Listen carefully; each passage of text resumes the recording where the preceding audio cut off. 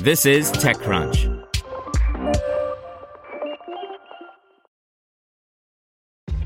This episode is brought to you by ShipStation.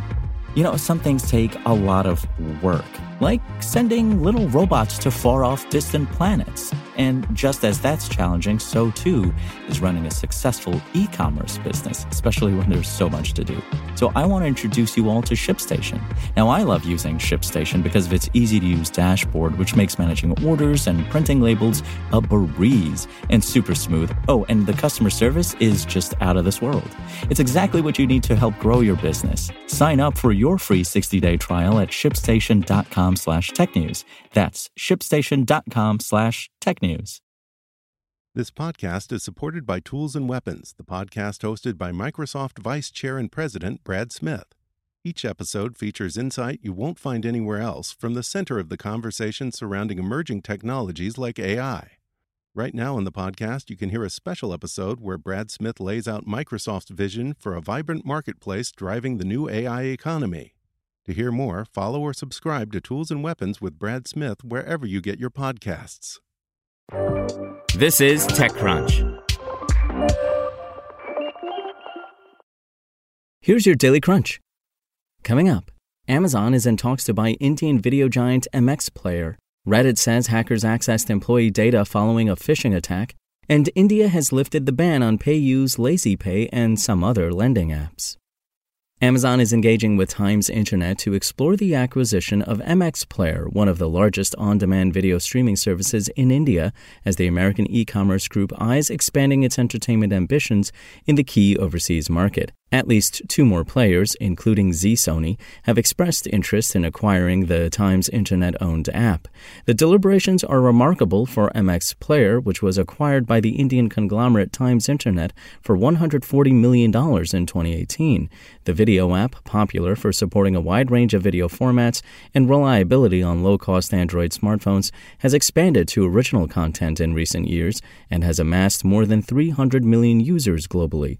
MX Player has gained wide adoption in markets such as India, in part by offering its wide video catalog that includes access to live cable TV channels at no charge to consumers.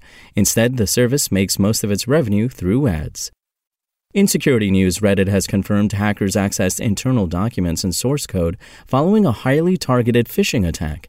A post by Reddit CTO Christopher Slow explained that on February 5th, the company became aware of the sophisticated attack targeting Reddit employees. He says that an as-yet unidentified attacker sent plausible-sounding prompts which redirected employees to a website masquerading as Reddit's intranet portal in an attempt to steal credentials and two-factor authentication tokens. Reddit said that hackers successfully obtained an employee's credentials, allowing them to gain access to internal documents and source code, as well as some internal dashboards and business systems. Slow said the company learned of the breach after the phished employee self-reported the incident to Reddit's security team. Reddit quickly cut off the infiltrators' access and began an internal investigation. Reddit, which has more than 50 million daily users, said its investigation found that some contact information for hundreds of current and former employees, as well as some advertiser information, was also accessed. In fintech news, India's IT ministry has lifted the ban on 7 high-profile lending apps, including PayU's LazyPay, Kisht, CreditBee, and IndiaBull's Home Loans, providing some relief to the industry that has been reeling with immense scrutiny in recent quarters.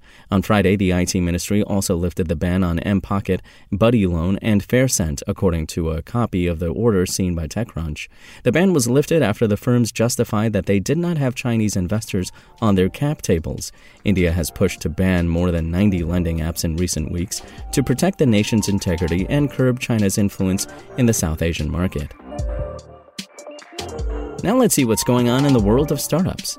TazaPay, a Singapore-based fintech which enables cross-border payments in more than 170 markets, announced that it has raised $16.9 million in Series A funding led by Sequoia Capital Southeast Asia. Jendaya is also getting funding to scale its Africa-focused luxury e-commerce platform. The one-year-old startup raised about $1.2 million in pre-seed funding. And API Table wants to take on Airtable. It's competing to provide an open-source visual solution for creating smart, sleek-looking databases. That's all for today. For more from TechCrunch, go to TechCrunch.com.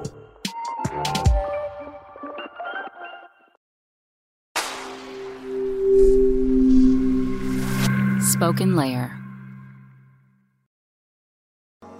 To hear everything you need to know about the week's top stories in tech from the people who wrote them, check out the TechCrunch podcast, hosted by me, TechCrunch managing editor Daryl Etherington. Each week we go in-depth on 2 or 3 of the week's top stories from in and around the startup ecosystem. And I'll be joined by the TechCrunch experts who covered them. They tell us why the news is so important and what they think matters most to you, our listeners, whether you're just interested in tech or that's where you make your living. New episodes drop every Saturday morning, so be sure to subscribe to the TechCrunch podcast wherever you listen to podcasts.